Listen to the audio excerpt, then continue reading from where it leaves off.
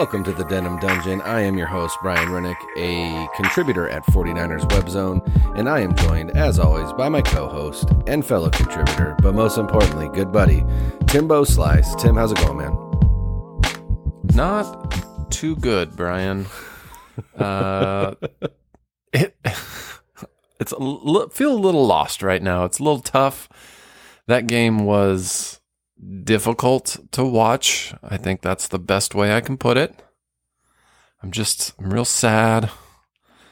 I'm looking for other jobs to cheer me up online. Trying to increase that side hustle. That side hustle, because talking about the 49ers right now makes me sad.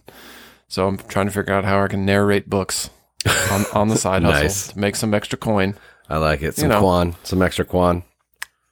Oh, good word. Speaking of Quan, dude might have a high ankle sprain. What's going on? Yeah, I don't know. They said it's a possible high ankle sprain. I'll be perfectly honest with you. That news came out, and if I could embody anything, it was the shrug emoji. I don't feel like Quan has played very well this year, and obviously on a defense that is as decimated as this 49ers defense is with injuries, losing another starter probably isn't, an ideal situation. But at the same time, I don't feel like Quan has really done a whole lot this season. And so, I don't know that it would be a big loss in terms of his production on the field. Maybe it's a loss in terms of leadership or, leading the hot boys. But I really do think that it's Fred Warner's linebacking core now, and he'll continue to lead. And so, yeah, he may have a high ankle sprain. We'll see, but ultimately, shrug. He did, yeah. I mean, he did bring some swagger to the Niners last year, but when Fitzpatrick and the Dolphins can hang 40-plus points on you, basically put the game out of reach in the first half, in the first quarter, the defense kind of lost their swagger. And yeah, you're right. I think maybe we lose some of his excitement in terms of what he brings emotionally to the team. But if he's not able to go, we may have a little bit lesser of a talent that steps in, but has probably some better fundamentals and is probably a little bit more secure of a tackler. And that might be what the 49ers need right now. Is they might need to get back down to basics and do things correctly instead of trying to be outstanding and overachievers in every position. We need solid. We need fundamental moving forward. And if Quan has to miss extended time, I know that they believe in Demetrius Flanagan-Foles. I know that they believe in Azeez Al-Shaair. But I think one of the things that could be interesting is, instead of just trying to plug and play a linebacker, what would it look like to have Tarvarius Moore jump in kind of a hybrid linebacker safety role? I think that could be kind of cool to see. Kind of a big nickel, if you will. I don't know. It'll be interesting. But we forgot to say it up top. This is a terrible Tuesday.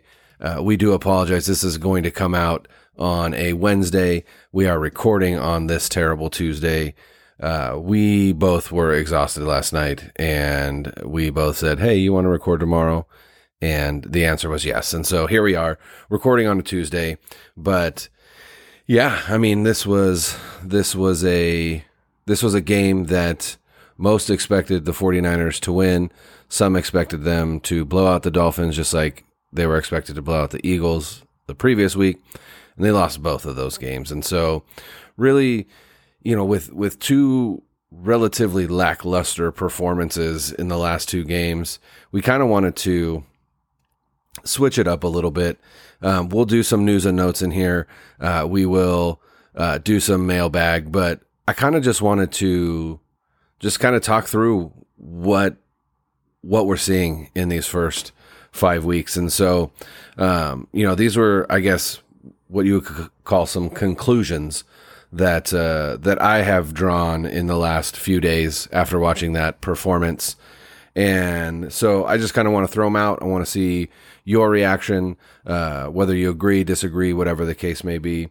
So the first one that I came to is that the O-line issues that we're experiencing as a team right now, specifically the pass blocking issues, stem from the fact that this line is built to excel in the zone run scheme, and pass blocking is secondary and kind of dependent upon deception. And so, what do you think? Do you think that that's a valid, observation, or do you think it's something different? Well, you bring up a very good point, because both of the Shanahan offensive schemes all predicate on establishing the run first. They build off of that foundation. The zone read scheme, yes, you want linemen who are fast, who are good on their feet, who are powerful in the run game, and they can create holes for running backs to be able to find and cut through. You're right. Yeah. The strength of the 49ers offensive line is not pass protection. That's not what this offensive line was built to be able to do. And it shows when the 49ers fall behind. They have a very hard time setting back, basically playing backwards and saying, all right, come and get us, defensive line. We are going to keep you out of the face of the quarterback.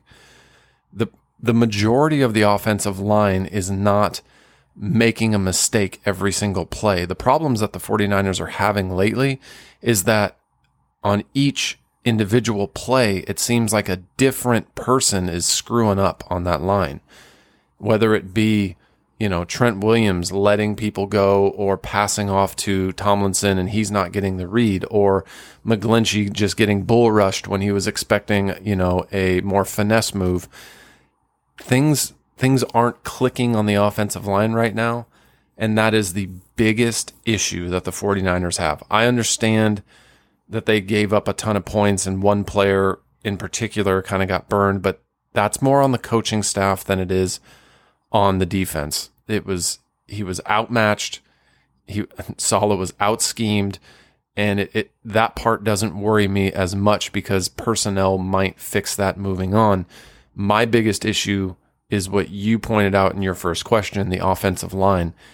If the 49ers aren't in the game, if they're not predicated on establishing the run and then moving off of that to play action pass, some boot action, getting the quarterback out of the pocket on the move so he has some wide open targets, some leak concepts where they come back across the field. Those are the things that makes the 49ers offense great, that makes Shanahan's offense work really, really well. We have not seen an offensive line being able to establish the run game and establish basically all their rules and concepts and keeping the quarterback safe. The one stat that they lead the NFL in that they should not be leading is QB pressures and QB hits and QB. It is, it's sad because and all the 49er fans who are saying put in Mullins or trade for Matt Ryan or all this, I'm sorry, it doesn't matter who's back there. I mean, imagine 42-year-old Tom Brady back there not being able to move around in the pocket. It doesn't matter who's back there. Nobody's going to be successful unless the offensive line steps up. Well, and it kind of leads me into the next observation, and you kind of touched on it as well. A lot of people, this is a pass first league, right? And a lot of people see, look at Ryan Fitzpatrick's performance this past Sunday. He threw for 350 yards and 3 touchdowns, almost had a perfect passer rating, right? First play of the game was a deep shot to attack Brian Allen, who was starting his first NFL game. But the reality of the 49ers offense is that the passing game is built off the threat of the run. It really feels like, at least to me, that Shanahan wants to attack a base defense, right? He feels like his biggest advantage is if you have the base defense on the field and I have speed in at every position, right? Halfback with Mostert, on the outside with Debo and Ayuk, even at tight end with George Kittle. And so he wants to attack your larger base defensive players with his speed, because that's what creates mismatches. And so, he doesn't employ many, if any, spread concepts in the offense. And so when they got down as early as they did, and they knew, hey, we're going to have to throw our way back in here. Well, they aren't built to do that, and they aren't built to pass protect like that. And so, getting down by multiple scores early is kind of a death sentence for this team. You didn't really see it last year. Last year, they were able to control the game with their run game and their defense. And we're going to talk about that in a second, but what do you agree? Do you disagree? Is this pass offense capable of coming back from multiple scores down? I mean, they would have to play the perfect game, and each player would have to execute and do exactly, basically do everything the right way. And that just doesn't happen on an NFL field. There are going to be some mistakes. There are going to be some assignments blown.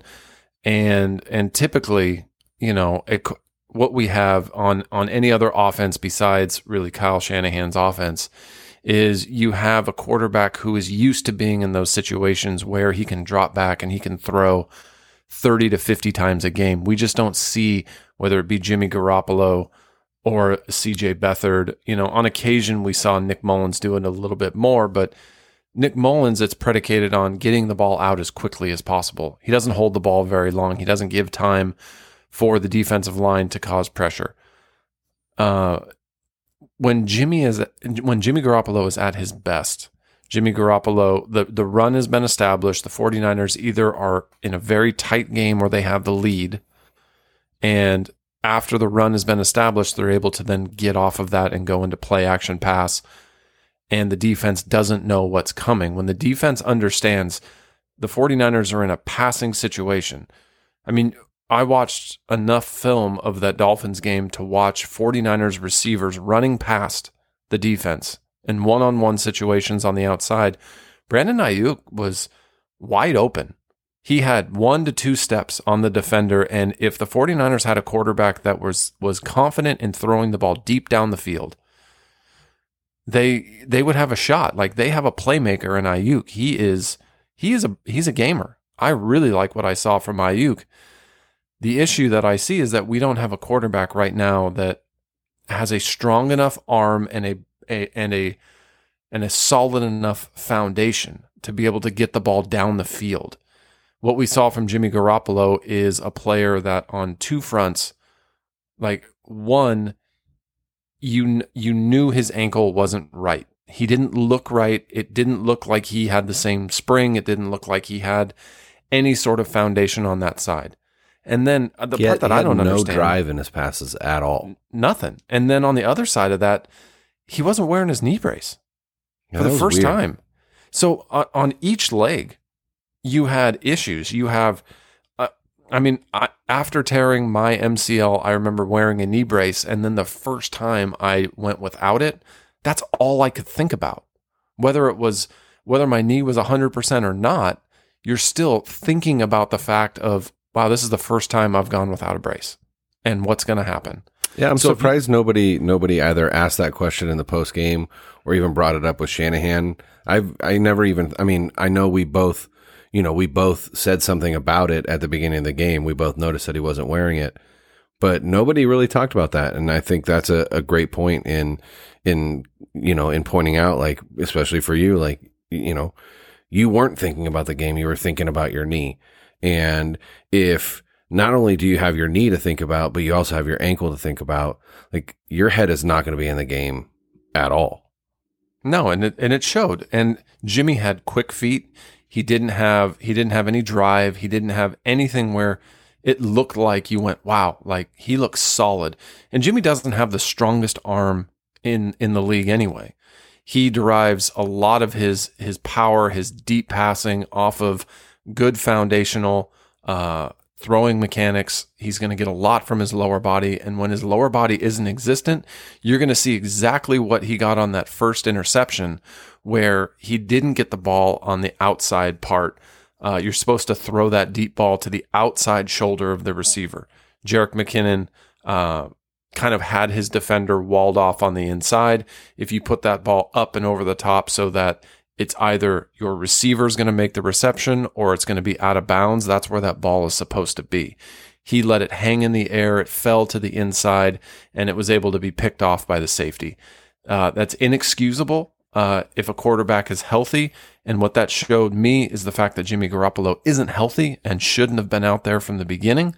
And then when you saw his second interception sail high, that's just a quarterback that doesn't have that drive. He doesn't have the ability to give it that oomph, to be able to shoot it into that hole in the defense. And it wasn't as much as Allen being on the defense and being called up from the practice squad and being put in at corner, a starting cornerback, going up against legit receivers from the Dolphins. That is as unfair to a player as putting an unhealthy Jimmy Garoppolo out on offense. It was a recipe for disaster once you saw a few minutes of the game. It was like there needed to be quicker adaptations from the coaching staff, and we didn't see that. And that's one of my most troubling things from watching this game, is that this falls more on the coaches than it does the players. I'm not saying bail on the coaches. I love Kyle Shanahan. I love John Lynch. Like, bottom line, like, the 49ers wouldn't be where they are without those guys. Don't get me wrong. Don't get it twisted. But they did not, like, if we were going to go through our whole scheme or our whole shtick about who struck gold and who struck out, the coaching staff, that's fool's gold in the last game. Maybe they were looking on towards the Rams, and they were planning planning the division early, and they thought they'd be able to cruise through the Dolphins. That's not the case in the NFL, man. Those NFL players are too good. The separation between talent and teams ain't much, and it shows when a team's off and the coaching just isn't right. And the coaches got waxed. It was bad. Yeah, so that kind of leads me actually into another observation that I had. And, the observation that I kind of wrote down was, it's tough for teams to recover from the sheer amount of injuries that the Niners have had. That's a given. Let's not use injuries as an excuse, and I think, if you peruse 49ers Twitter, Sunday, Monday, and Tuesday of this week, careful. It's danger zone. Yeah, it's dark, but and there are plenty of people who are like, you can't use injuries as an excuse. And I'm not trying to use injuries as an excuse, but let's keep in mind the sheer amount of injuries that they've had, and the talent, that has been taken from this team, right? It's far more than arguably any other team in the NFL right now. And outside of being Dallas, and losing your franchise quarterback, which, I texted you and said, did you hear about Dak? And I told you that he hurt his leg bad, but I didn't I didn't give you any context clues. And then I told you, don't look. And then you texted back, and it was like, too late. That injury was gruesome. Okay. One, thank God we are at a time in medicine to where an injury like that is something where the doctors will say, oh yeah, he'll come back, he'll be fine. Thank God for that, because what a gruesome injury to watch somebody go through. I know that personally, like, just being through all the injuries and the stuff I've been through and the pain that it is, it's really hard for me to watch gruesome injuries take place. I know some people love to rewind and watch again and rewind and be like, look at his foot, it's sticking sideways. Like a train wreck, yeah. Oh, there's the bone sticking out of the skin. It's just really hard. But when you kind of take a step back in that whole thing, the most ironic thing that happened on Sunday was the fact that we got to see Alex Smith come back from years. Comeback player of the year, baby. He overcame so much, so many obstacles. I mean, obviously you can watch the E60, special about his injury and all the surgeries he went through and everything that he did to get back to where he was. But I mean, last week, just thinking about the fact that he was moved up from third string to second string, and then seeing him dress, and people were making such a big deal of that. And then him getting the opportunity to make his way back and come all the way back was phenomenal. But that happening on the exact same day that Dak Prescott suffers a gruesome injury very similar to what Alex Smith went through was, it just kind of knocked me on my ass for a little bit, and it just made me think. So, yeah, and like you said, the irony of it happening the same exact day is crazy. You told that to me offline before we recorded, and I was like, man, that I didn't even make that connection. But prayers out to Dak for a full recovery, and let's hope that the Cowboys do right by him when it comes to the contract that they were going to have to dole out at the end of this season. We'll see if he gets franchised again or whatever the case may be. But, hopefully a full recovery for Dak.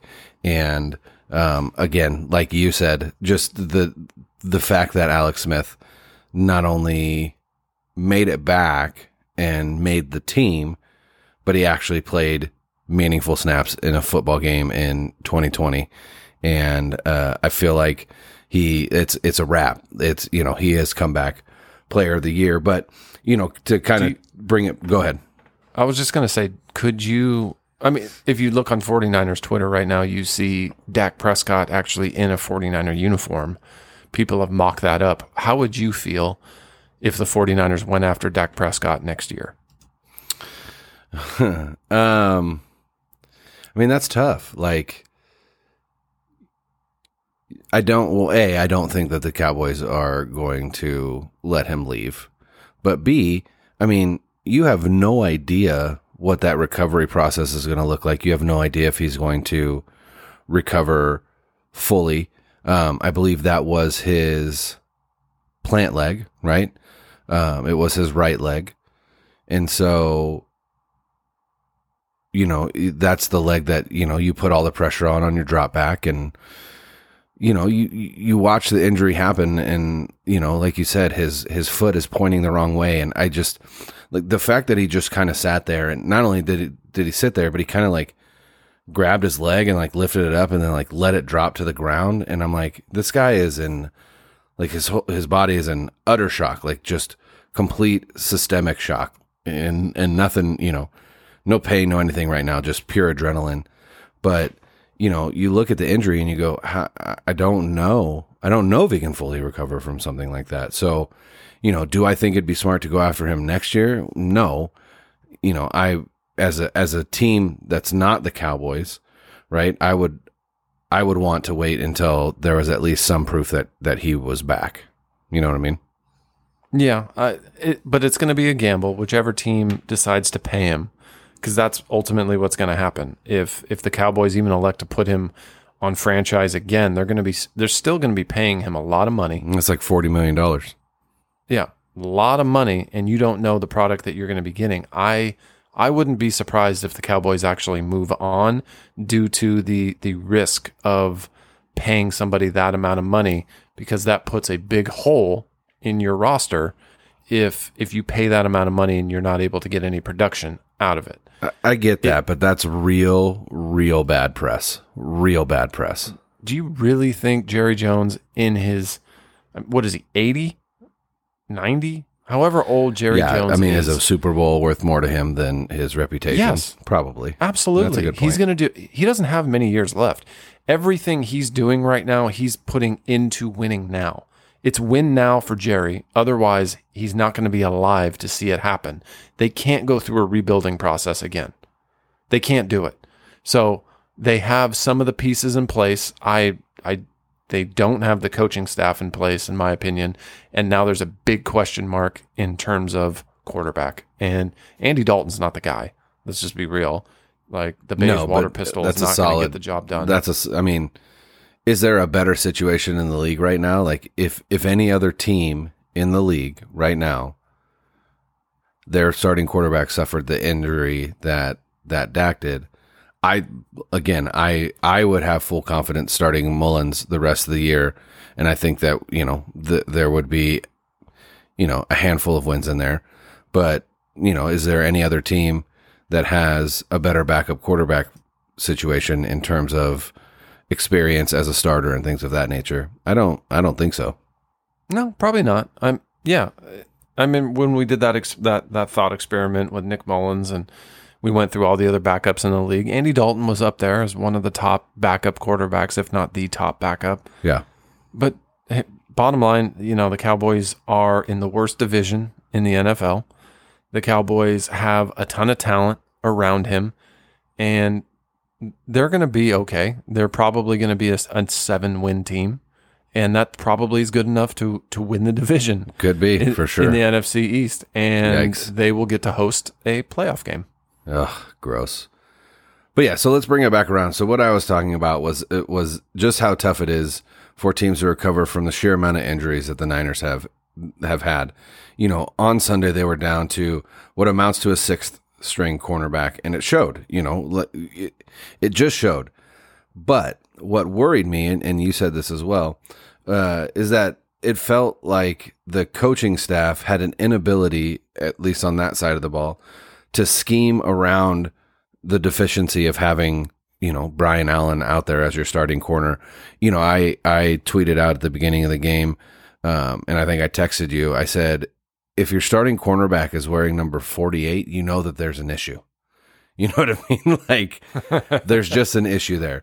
Obviously there is, this guy was not ever meant to see the field in a regular season game. And so, why did Saleh run the scheme like, Allen was Emmanuel Mosley or even Akello Witherspoon? And then why did it take so long to, make an adjustment? Not necessarily to get Allen out. And there's the narrative there, right? That Shanahan said, they were expecting all week to have Witherspoon back. Witherspoon practiced on Wednesday. It didn't go well, said his hamstring was tight. Fast forward to Sunday, and Witherspoon says, "Hey, my hamstring is still really tight. I'm going to dress, but let's not. I think I should be held out unless it's an emergency." And then, the emergency happened. Brian Allen gets torched for 3 touchdowns, and Ken Webster, who was going to be the backup, is also dealing with a tight hamstring. And Akello comes to the coaching staff and says, "All right, well, just put me in. Like, this is terrible." And so they put him in. So that's the narrative around that decision. But knowing going into the game that you're starting this guy, why aren't you giving him help? Why aren't you, and I know that by giving somebody on the outside help, you're sacrificing somewhere else. But maybe that's a sacrifice that you have to make so that you're not getting burned for 25 plus yard completions, multiple times in the first quarter and allowing your team to get down, so big early that, you can't get out of the hole. And so, why do we think there wasn't any help for Allen? Why was Saleh calling man coverage with Allen obviously overmatched? And then the other thing is, why, if Jimmy Garoppolo wasn't 100%, why are you dressing him and why are you sending him out there?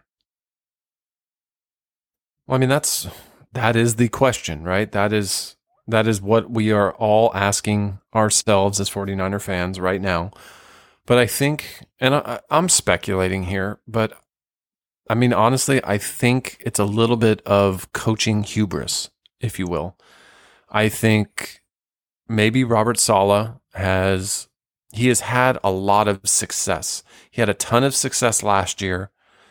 He was considered as a head coaching candidate.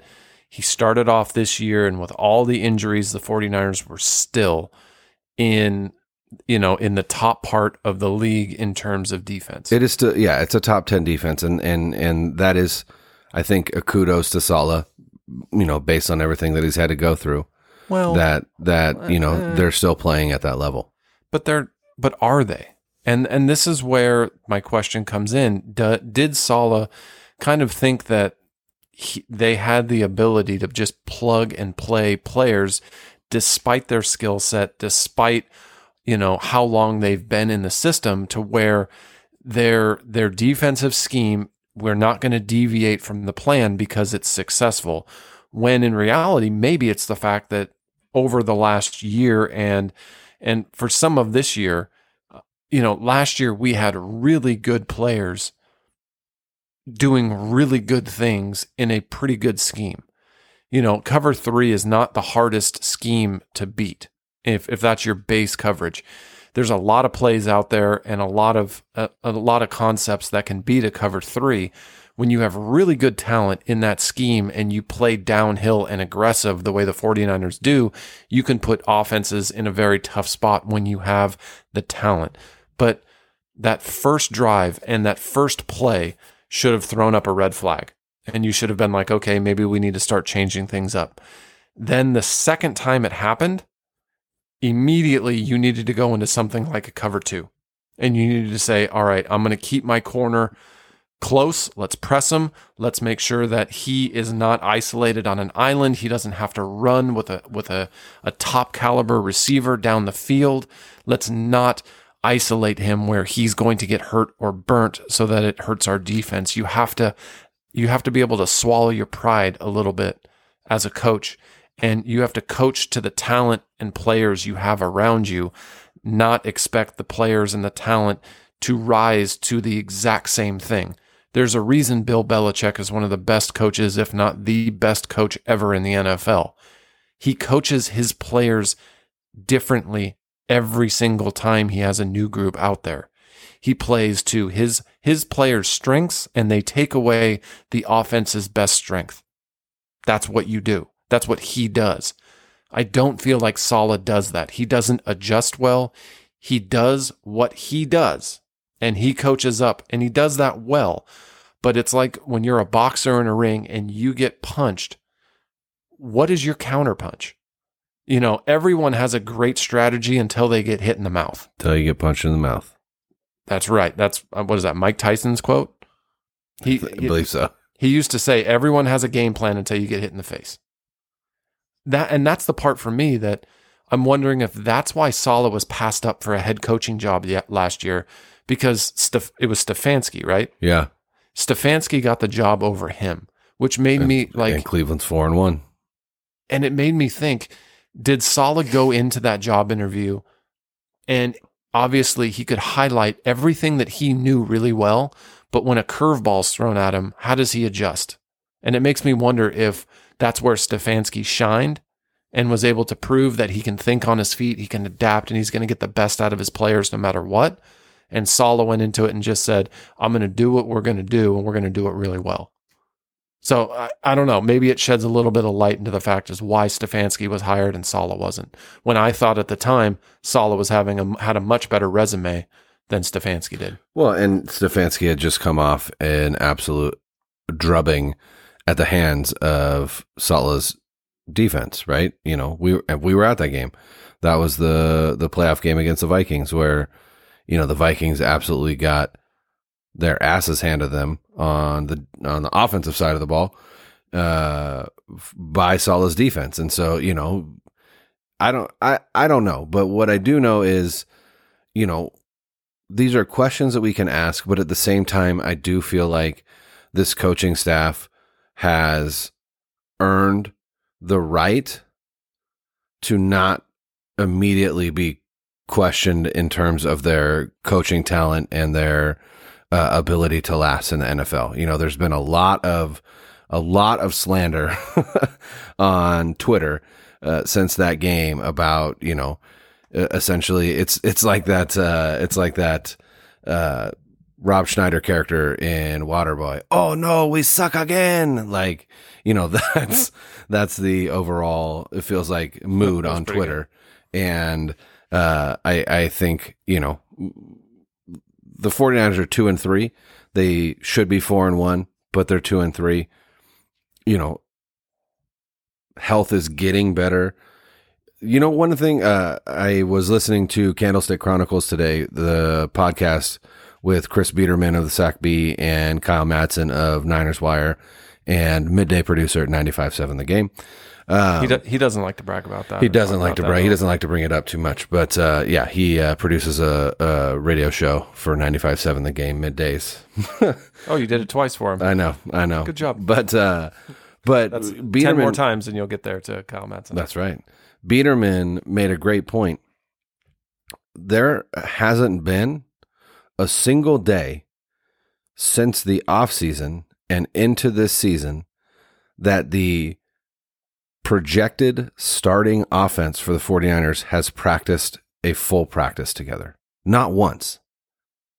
Because of injuries, with the Debo injury and the Kittle injury and the Mostert injury and the Coleman injury and the, and you could even argue the Weston Richburg. The Richburg injury, right? So, there is a lot of talent on this offense, a lot of talent in the skill position areas. They just haven't been able to practice together. And that's one of the things that Shanahan said in his press conference. It was, what can you do to improve? And he said, we just need to practice. Well, they need to practice because they haven't done it yet. They haven't done it with, a fully healthy Jimmy Garoppolo, a fully healthy Mostert, a fully healthy Samuel and Ayuk and Kittle. So, like I said, there's been a lot of slander. There are questions that I think deserve to be asked. And I think, but I also think that the coaching staff has earned the right to answer those through the continued play of the team and not in a press conference or something along those lines. But the last thing that I wanted to bring up in terms of some of the conclusions that I feel like could be made, and it's twofold, but they both kind of deal with the front office. And the first one is, and it's more an observation. I don't even know if you can prove this, but anyway, I don't think the front office took into account how important Staley was to the offensive line and Buckner was to the defensive line in respect to the leadership of the units. Obviously Staley retired. There wasn't a whole lot they could do about that, but they did make the decision to trade DeForest Buckner, and there was a lot that went into that. And I still don't question that decision. I fully understand it in terms of team building and things of that nature, but it just feels like both of those units, they seem lost a little bit, especially the O-line. And so, again, I don't think there was anything that they could do when it came to Staley. Obviously that was a retirement, but I do think there's something to be said about veteran leadership. And those two guys were two of the, if not the most respected guys in the locker room. And to lose both of them in an off season, I don't know that there was enough, I guess, credit given to what it was that they provided for the team. And then the last thing in terms of front office is it does feel like possibly the team building philosophy on defense may need to be reevaluated. They've built this defense and again, with the input of Kyle Shanahan. So it's not, they're not independent of each other, but they've built this defense with the philosophy of, we build our defense from the front to the back, right? We sink all of our resources in the defensive line in the front seven. And then, we believe that if we can get the right, essentially scheme fit when it comes to the back end with the cornerbacks, we can kind of save a little bit of money there. And the reality is, this is a passing league now. It's a spread league, and you need as many dudes at the cornerback position that can cover as you can. And I think, to me, there needs to be some draft capital and free agent money that they invest in that cornerback position, because as it stands now, it is the Achilles heel of the team. Well, okay. Hindsight is 2020. And if the front office could look back from this point, yes, I think they might have made some different moves. But let's not lose our cool Let's not say we need to burn it down and change our entire philosophy. Look, the bottom line is the way the 49ers have run their organization, it does work. And it was proven in the fact that in year 3, Kyle Shanahan and John Lynch took this team to the Super Bowl. They were 9 minutes and some change away from winning their 6th Lombardi trophy. 7 minutes. Anyways, debatable in terms of time in the Super Bowl. But what's not debatable is the fact that you can't express the loss of Nick Bosa. No one was predicting that he was going to get hurt and lost for the season. I think that you don't miss DeForest Buckner as much if Nick Bosa is in the lineup. Because imagine even Dee Ford being out. Yes, that was a big swing and a miss in free agency, and he's been a huge disappointment. But imagine Nick Bosa on one side and Kerry Hyder Jr. on the other. You're going to get some really good production out of those guys, and you're going to have Eric Armstead in the middle with DJ Jones or Kinlaw. That's a really good defensive front. Yeah. The quarterbacks aren't going to have all day to throw the ball, and they didn't account for the fact that Richard Sherman was going to be hurt as well. We have Verrett back, who is a solid cornerback. I really like Jason Verrett. He's a great cornerback. Him opposite Richard Sherman, and Richard Sherman's like how good he was last year, you now have a defensive unit that is a top 10 defense, no matter who they're playing. We don't see some of these losses. I guarantee you that. So no, it's not the fact that they undervalued DeForest Buckner and what he meant to the defense. It's the fact that the 49ers have sustained injuries to 2 of their 3 best defensive players. Nick Bosa, Richard Sherman. Fortunately, Fred Warner is healthy, and he's been the anchor of this defense.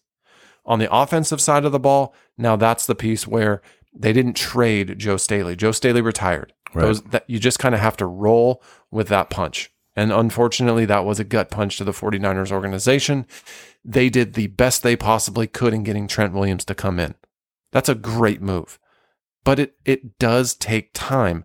You see Trent Williams' overall PFF grades as being pretty high, even though he's letting up sacks. Basically, what that shows is that he's a pretty darn consistent player with a few exceptions where he's letting things get by. And that he just needs to get his game legs back under him. He needs to get back in the flow of things. And when you're working in tandem with a guard, you guys have to be in sync. You almost have to know what each other is thinking.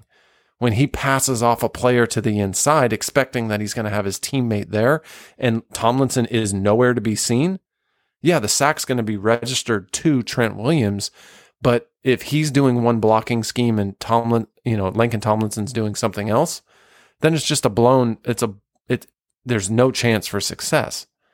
So those are the types of things that when we get Richburg back, that will be such a huge benefit because we could probably move Garland over to guard.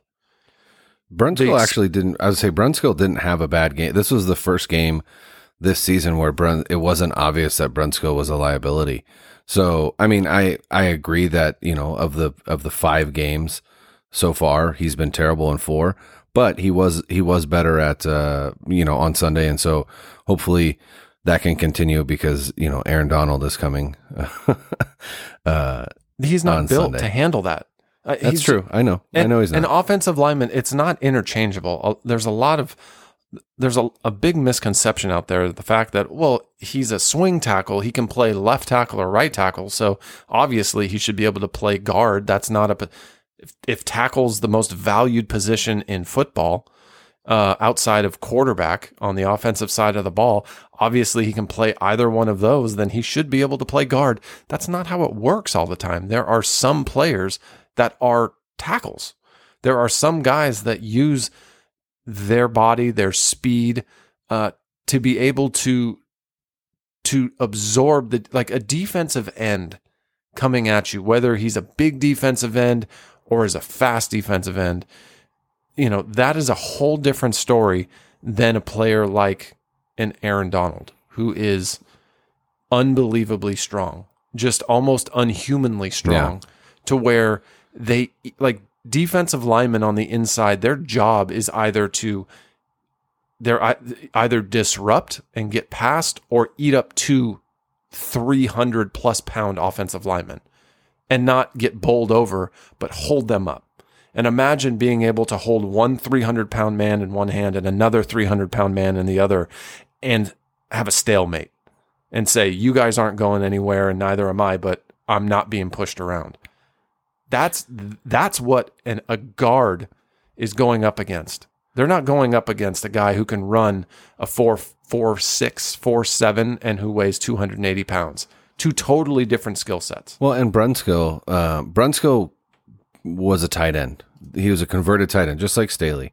And I think what people sometimes don't realize is how athletic you have to be to play the tackle position. You know, when it comes to pass protection and all of that and going against those guys. Whereas as a guard, I mean, you still have to be athletic, especially in the zone run scheme, because you are pulling and doing things like that and leading blocks to the second, third, level. But Brunskill isn't a powerful guy. He's, an athletic guy and he's strong, but he's not powerful. And I think that's where he can get in trouble, especially on the inside, like you said. Well, I got to tell you, there was only one player on offense that actually played well. And if we were doing our little shtick, I think there's only one player that gets 24 karat gold, or would be our boss player of the week. And that was Raheem Mostert, because despite all the crap, that dude, he balled out. It was great to see, Mosterati back out on the field. And this week against the Rams, it's going to be imperative that they don't get down as big and as early as they did, so that they can establish a run. And we'll talk more about this in our preview episode. But the Rams don't defend the run very well. They defend the pass well. They don't defend the run very well. But speaking of our El Jefe Boss Player of the Week, again, we didn't do those this week. We did say it would be Raheem Mostert. But let's go ahead and take a break and hear from El Jefe Tequila. Hey, Brian. Hey, Timbo. What are you up to? Starting my pregame at home. What are you doing? Same here. Since we can't be at Levi Stadium tailgating in the blue lot with the faithful, we have to do it at home, and we have to do it right. Yeah, buddy. Since we can't be at the Denim Dungeon, I'm sitting in my candlestick seats, I got my Shanna hat on, and I'm pouring a glass of El Jefe Tequila. El Jefe? You mean that new generation of luxury craft tequila, the good stuff? That's right. Every time I pregame with El Jefe and watch the Niners, it's a win. The faithful do love tequila. What are you getting down with? The Blanco, the Reposado, or the Anejo? You know I'm sipping on that Anejo. It's toasty with hints of caramel and a light spice. Dude, it's been aged 14 months in American oak barrels. It is so smooth. You want a glass? You know I do. El Jefe is as smooth as Jimmy G's clean-shaven chin line. Wow, that is smooth. Cheers, buddy. Bang, bang. Niner gang. If you'd like to purchase that luxury craft tequila, go to www.eljefetequila.com. That's www.eljefetequila.com. All right, so let's take a look at a couple news and notes, and then we'll hit up our mailbag, and then we'll get on out of here. So the first one, and the one that I'm most excited to talk about, is the fact that the Niners will be wearing their all-white throwbacks on Sunday night, which means that when they take the field, it will be Drip City. They look so clean. They're beautiful. I wish they could just wear them like home and away rest of the year. That's just every game. Just every game. Every game. Yeah, those all whites are clean as hell, and I am excited to see them on Sunday night. And then the other big roster news is that the 49ers did sign Parno Motley off waivers from Tampa Bay. He was an undrafted free agent out of Oklahoma. He's a cornerback. He's about 6 foot, 180, runs about a 4.5 40. But what I was most excited about was twofold. One, if you want to learn solid deep, at least what solid DB play looks like, follow Eric Crocker on Twitter. He's at Eric_Crocker. He is from the Stockton area.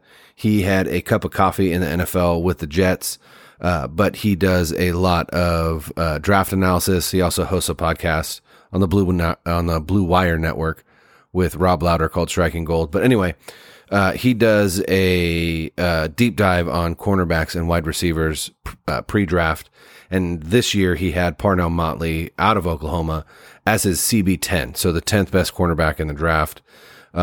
Motley ended up going undrafted, but I know we talked a little bit about it off air. What was it that you saw in Motley that had you excited? Well, nothing about Motley is going to jump off the page with his size or his speed or his reach where you're going to say, wow, that dude is, he's something special. But what you do watch on film is a guy who doesn't shrink to a challenge. He's able to play against the receiver that lines up against him, whether it be a top caliber receiver or a draft, like Mims from Baylor. Right.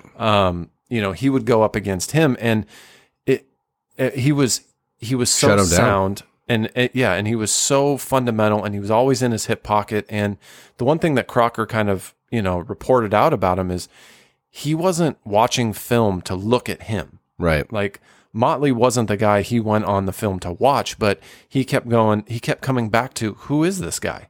He was watching the receiver when in turn he kept going, who's this guy defending him? And to me, that says the 49ers may have struck gold in the sense that they were able to get a solid prospect. Now, is he the type of a guy where it's a plug and play and you're like, hey, he's going to start opposite Verrett next week and he's going to do just fine? No. Probably not. There's going to be a lot of learning. Yeah. He needs a lot of growth. But one of the things that I like most is the fact that he has a solid foundation and he's starting from somewhere. Like we're not trying to convert a safety to a corner. We're not trying to move a player in positions where we have some potential here. Motley may be a guy moving forward with all of our secondary that is going to be, their contracts are going to be up. They're going to need to be either re-signed or let go. This might be one of those players. He might be that Tim Harris Jr. cornerback that we were hoping for.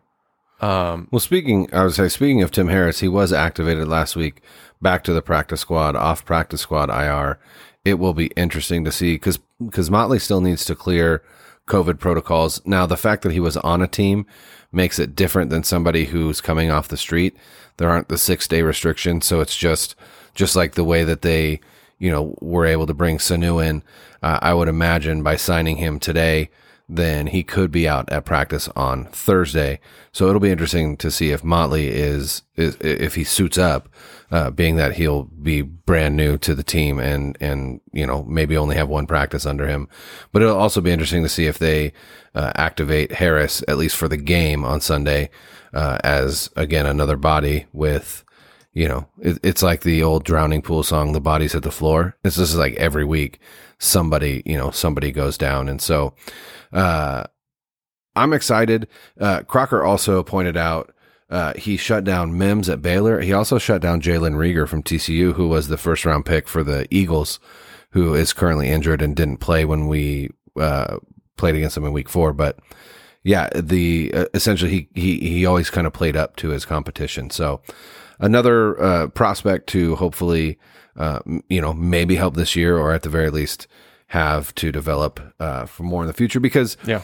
I was gonna say the other thing that I forgot to say was, he made a huge impression in Buccaneers camp. He was an undrafted free agent for the Buccaneers, and he made their 53-man squad out of training camp. He made a name for himself. He intercepted Tom Brady, I think, 3 times total in camp.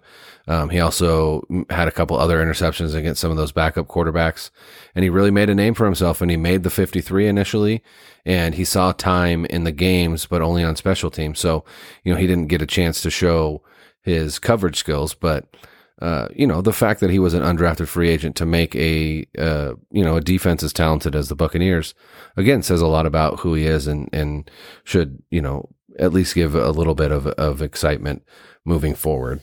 Yeah, we need to focus less, because I did see some reaction, and it was like, oh, signing another player who hasn't seen any time on the field in the position they want him to play. Focus less on that and more on the fact that he did turn heads in camp on a good defense. He made a good 53-man roster with a good defense. The fact that he didn't see time this year, when you start rearranging lineups mid-year with a team like Tampa Bay, who is competing for a division title, they have that division title in their sights. Like, they know it's theirs to lose at this point. I think they might be a little bit more favored than the Saints because I think Drew Brees, he's a shot fighter. Let's be honest. Yeah. So I definitely thought they were going to lose that game against the Chargers, and the Chargers, again, just absolute snake bit organization, missing another field goal. Unfortunate. They can't seem to pull their head out of their ass to save their lives. No, but so Parnell Motley is one of those guys where that's an unfortunate loss for that front office. I can guarantee you they did not want to lose him, but they had to sacrifice some pieces to try and kind of put their chips in the table for this season, not saying we're going to keep this guy for years to come because he's a guy that will take over later. That's who I think Motley can be, is a guy who down the road will be a very significant starter if he gets the opportunity and there's a place for him. That's the part that we need to focus on, not the fact that he hasn't seen time at the cornerback position this year. So keep the faith. I think he's going to be a player to keep your eye on for years to come, no matter what team he's on. You gotta have faith for faith for faith. I gotta have faith for faith for faith. All right, let's move on to mail, motherfucker. All right, our first one comes from our old friend BChap9999, and he actually had multiple questions. I went with the first one that we got. I sent a DM as the game was going on, and his question was, is there anything they can do scheme-wise to help the offensive line? And the short answer to that question is no. It is the scheme. The scheme is the scheme. They're not going to change that up. But, the thing that is going to help this offensive line is continuing to have solid practices, continuing to gel as a line. And then I think the big thing that's going to help this line is when Richburg does return in week 7. Like you said, you can at that point shift Garland to right guard if you want, if Brunskill's still struggling. But ultimately, I think what Richburg brings back is just a calming presence at the center position. And also, the center is the quarterback of the offensive line. And Shanahan covets really intelligent centers because they're the ones that call all of the protections on the line. He removes that responsibility from the quarterback and places it on the center. And so, right now, one of the big issues they have is communication. And I think that will be cleaned up hopefully sooner than this, but at the very least, in week 7 when Richburg comes back. Well, there's a real simple formula that the 49ers need to follow. This will help their offensive line. On the defensive side of the ball, don't fall down by 2 scores. Just don't. Whatever you got to do, make sure that the offense is within striking distance when they can run the football. And the 49ers need to run the ball effectively. And they need to stick with the run because everything is built off of that.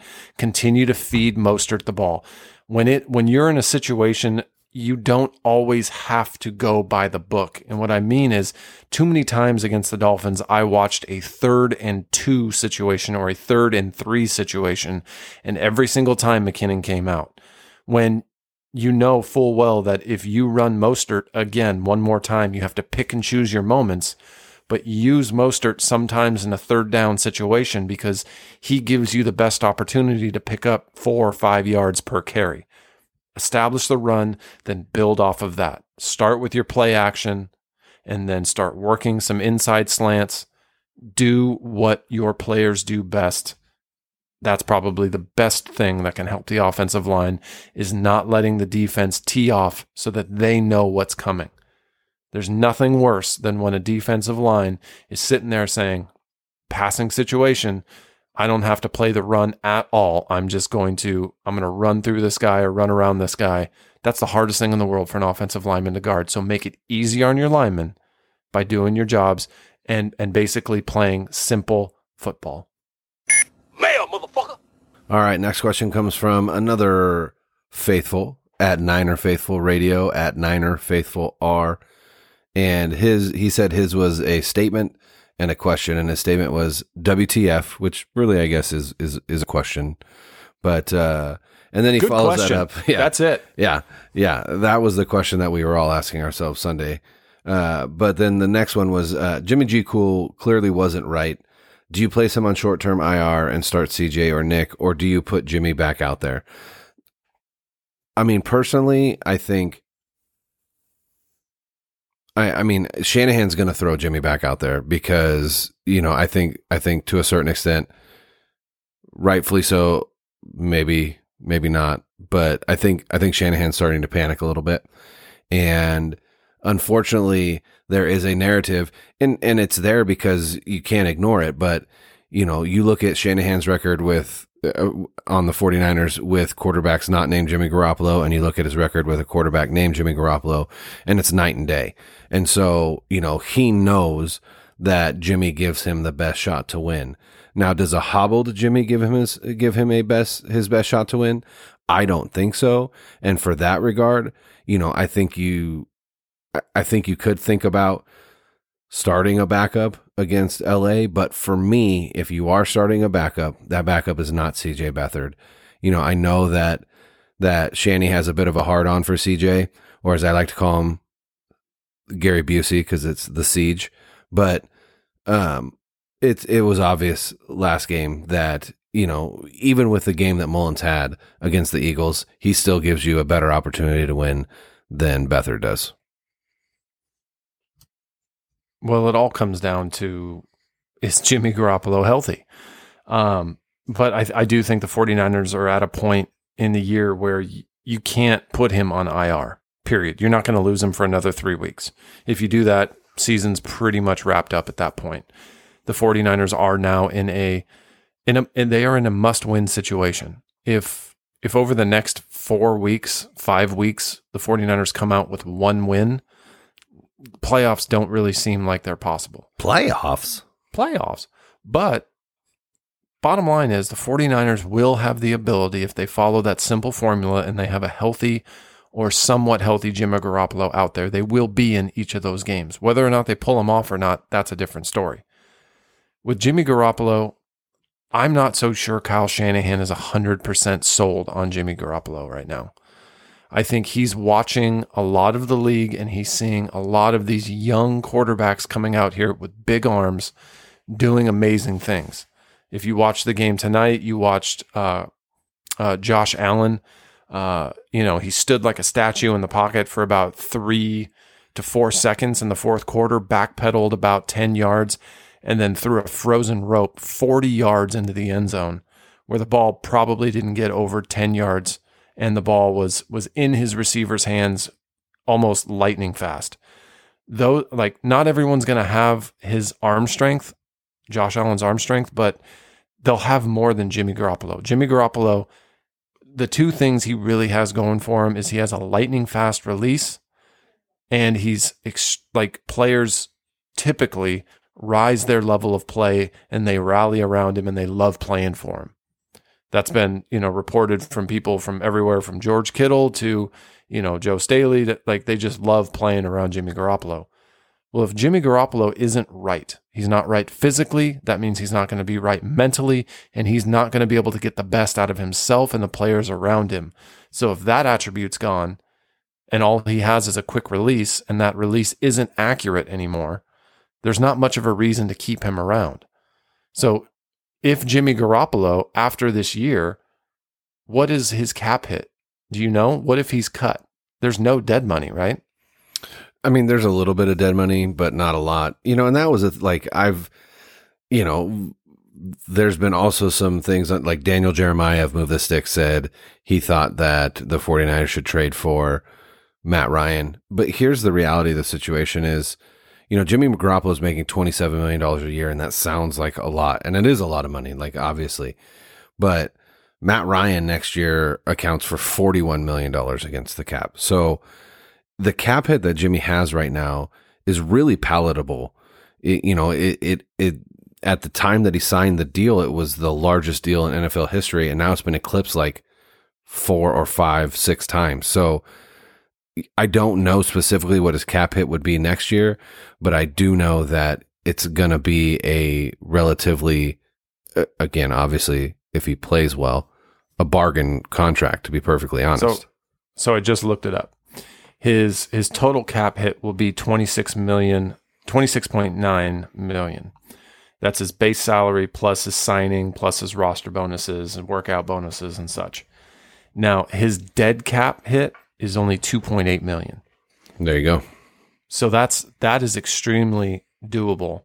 So if Kyle, I think Kyle's at this point where he can almost feed Jimmy to the wolves in the sense where it's sink or swim time for Jimmy Garoppolo.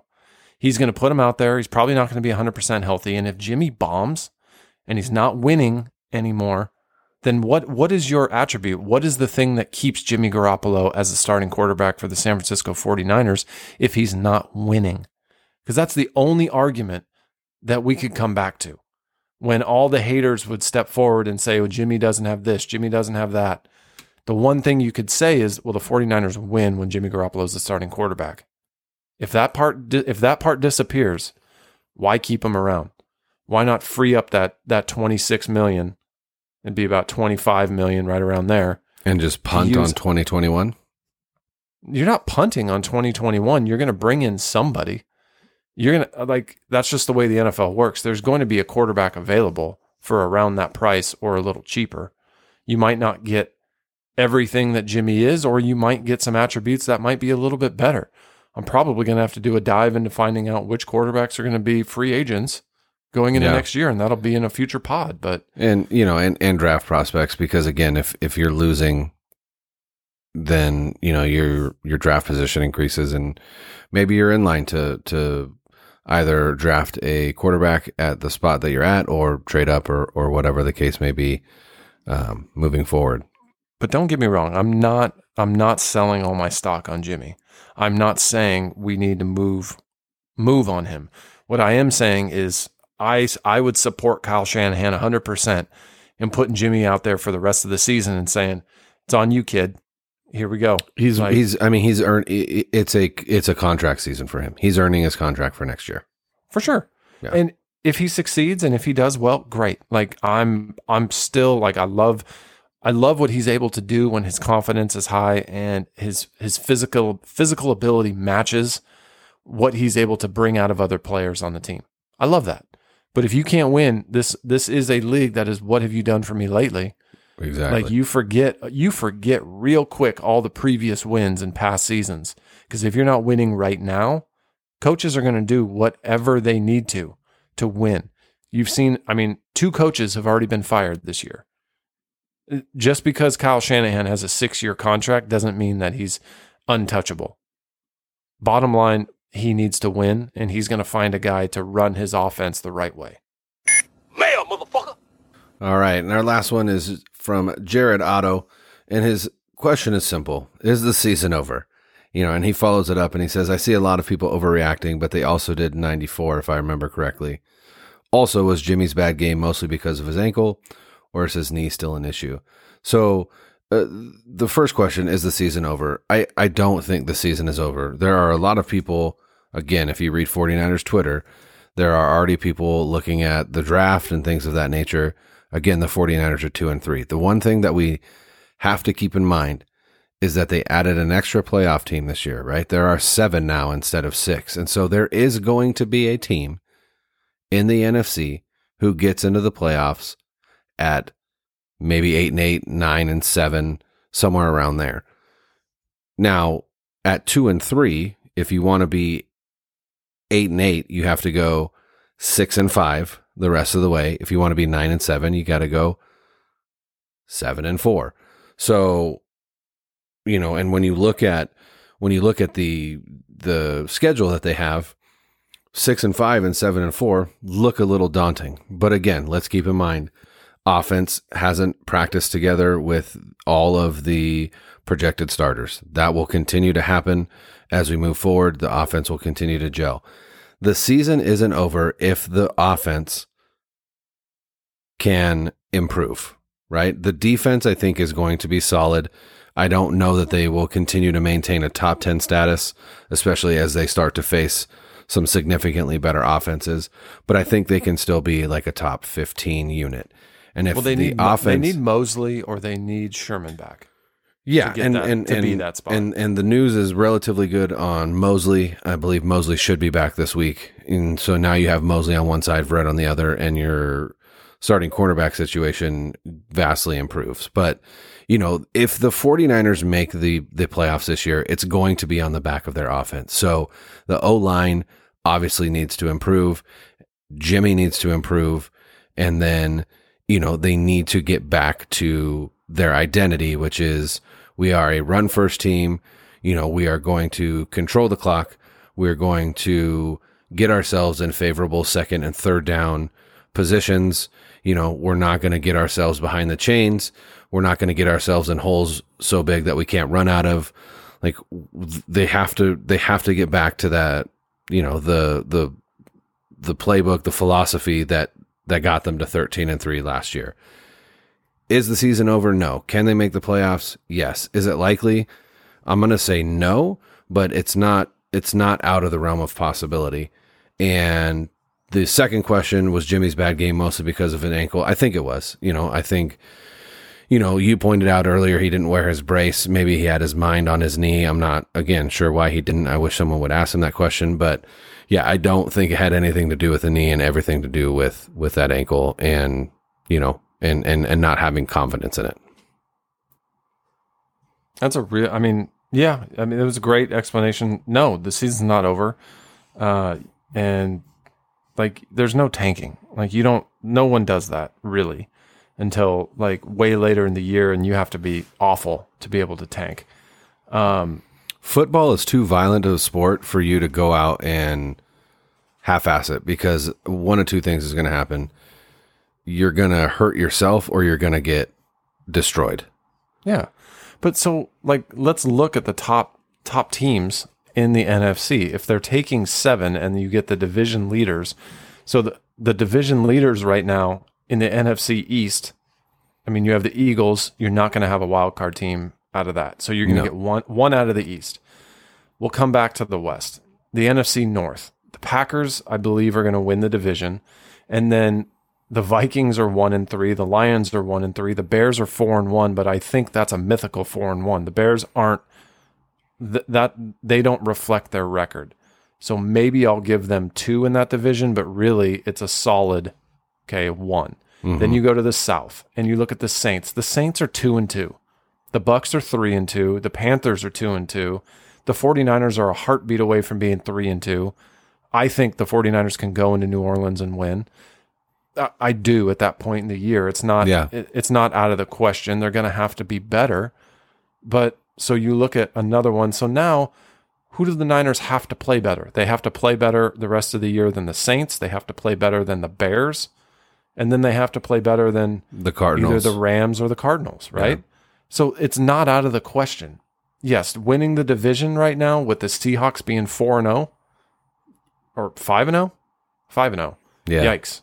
They're on their bye. Which they shouldn't have, by the way. I just, oh God, watching that game, it was like a shot to it's like a kick in the giblets when your team has such an awful day and then you watch your arch nemesis basically last second win. Anyways, whatever.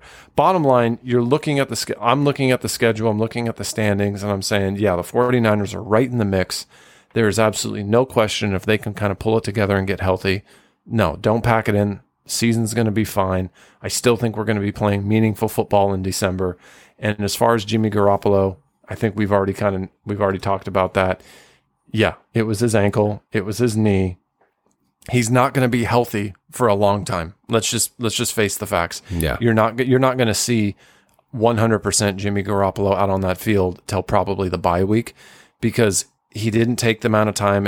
If it was a real true high ankle sprain, he needs to take 5-6 weeks off for that thing to heal. He's back already. It's just going to prolong the injury. But you have to do that at that point. It's ride or die time with Jimmy Garoppolo. All right. Well, that's all we have for you guys tonight. We know it's a dark time. It was not a Sunday to remember, but It's always darkest before the dawn. that's right. And as they love to say in football, it's on to the Rams. And so we'll be previewing that game for you guys on Friday. We want to thank you guys so much for listening. Again, if you haven't already, please go ahead and rate this podcast. Drop a review if you're nasty. Share this podcast. Share this podcast with a friend. We're trying to get our numbers up. We want to reach as many 49er fans as possible.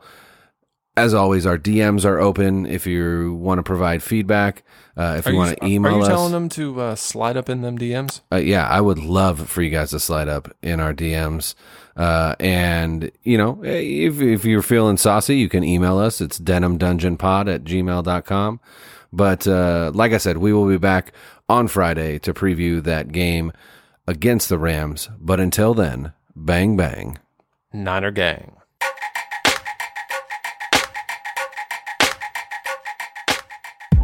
Garoppolo fires. It is caught.